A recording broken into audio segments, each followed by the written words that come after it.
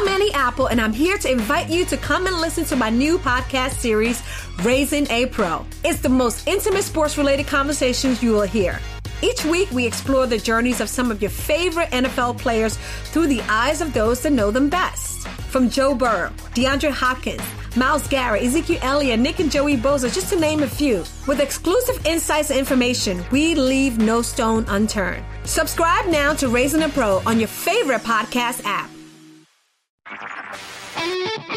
HT Smartcast. You're listening to a Hindustan Times production brought to you by HT Smartcast.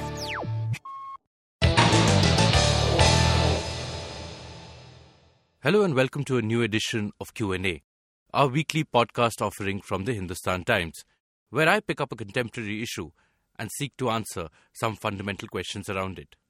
The United States President Donald Trump is visiting India. What is it that drives the India-US relationship? How has the relationship evolved under Donald Trump's presidency? What are the positives? What have been the gaps? And what can we expect from the visit? These are the questions I'll seek to answer in this edition of Q&A. What is it that drives the India-US relationship? It is important to recognize how far this relationship has come. A famous book called India and the United States, Estranged Democracies. And indeed, through the Cold War era, India and US were at loggerheads over a range of issues. But this relationship began changing at the end of the Cold War in the early 90s. A set of factors drove it. The first was the end of the Cold War. India recognized that the world had changed. It no longer had the Soviet Union to bank on. It began to deepen its engagement with the only superpower at that time, which was the United States. 1991 also saw India open up economically. Economic reforms created room for an investment. It also made US recognize that India was a valuable market. There was also a strategic imperative. Over the past few decades, China has grown.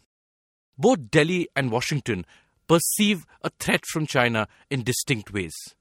This strategic glue has been a key driver of the relationship. The fact that both the United States and India are democracies has helped too. They share values, they share a democratic system, they share open, free societies in common. The fact that there is a substantial Indian diaspora in the United States. This diaspora has grown in wealth, in power, influence, way beyond its numbers would dictate, has also served as an additional constituency of support. US soft power, from its popular culture to its educational institutions, have also helped change Indian attitudes towards the US. From the skepticism that the political and the intellectual left in India traditionally had of the US.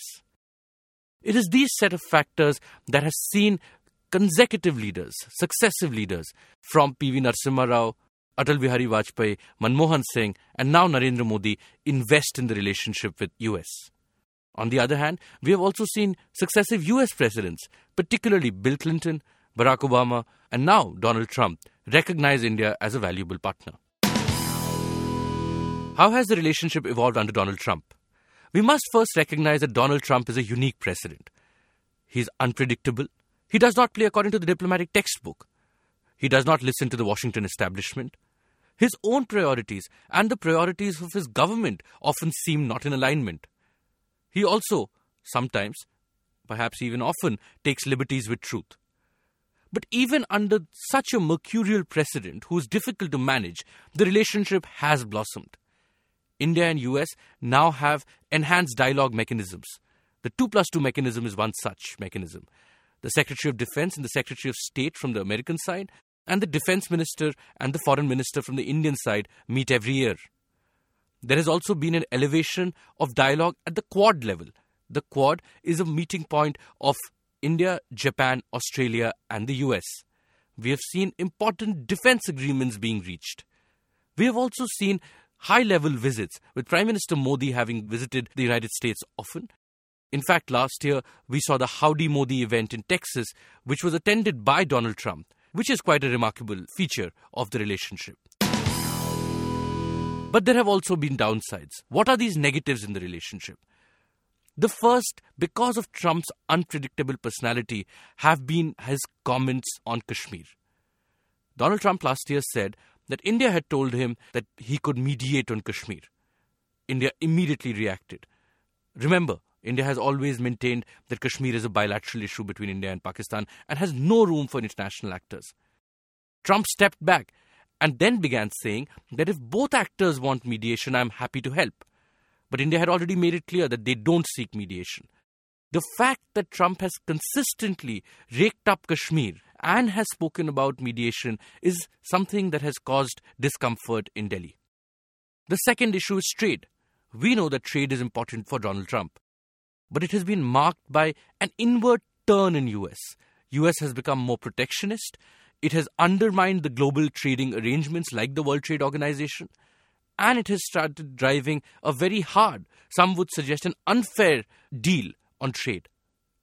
The third is Afghanistan. Donald Trump believes that it's time for the US troops to get out. India recognizes that US has played an important part in Afghanistan, but India also is fearful that a complete withdrawal of US troops and its engagement with the Taliban would result in a Taliban-led Afghanistan, which would undermine the achievements of the last 2 decades. It would also cause a security threat to India.